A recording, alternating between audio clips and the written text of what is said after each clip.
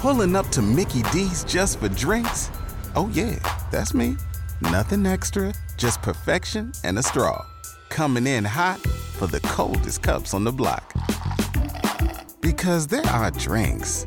Then there are drinks from McDonald's. Mix things up with any size lemonade or sweet tea for $1.49. Perfect with our classic fries. Price and participation may vary. Cannot be combined with any other offer. Ba-da-ba-ba-ba. Well, the hot, dry weather continues. Yes, a couple of isolated showers form as the sea breeze moves inland. We've had that happen the last couple of days, but it's not significant. You get underneath one of these, you can celebrate. You can jump up and down. You can shake your hands on up in the air and dance around and turn around because, folks, you're the lucky ones.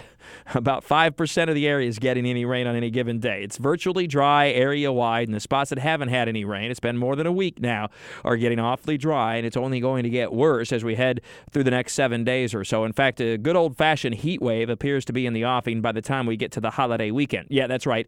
We're hot now. It gets hotter as we head toward Friday and Saturday, Sunday, and Monday. So temperatures today will reach the low 90s inland, mid to upper 80s at the beaches, just a very small coverage of any isolated showers inland this afternoon.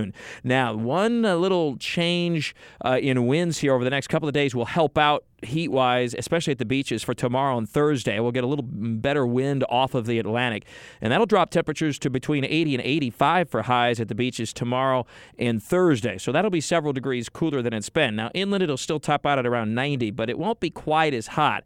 And then by Friday and into the weekend, it's just hot.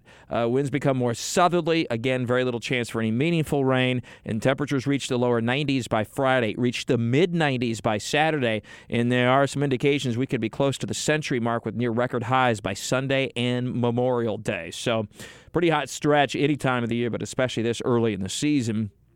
We do have Jazz Fest beginning on Thursday. It just simply looks very warm, but really it would be the coolest day of Jazz Fest because it only gets warmer from there, Friday and into the weekend. Now, Jazz Fest is kind of notorious for some nasty weather, nasty storms at times, but that does not look to be the case this year.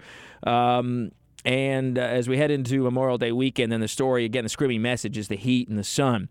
We also have subtropical storm Andrea has formed over the western Atlantic. Really not much of a surprise. We gave you the first alert on this a week ago yesterday.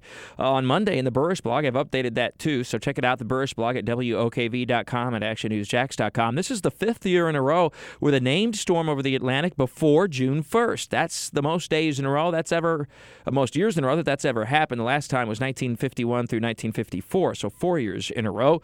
It's not necessarily indicative of an active season, and we realize also that we see these storms that are far away much easier now than we used to with the advent, of course, of satellite technology. So this storm is hundreds of miles to the east of Jacksonville. It'll move up close to Bermuda by Wednesday and Wednesday night, but then is expected to become absorbed by a cold front, and that should be just about it.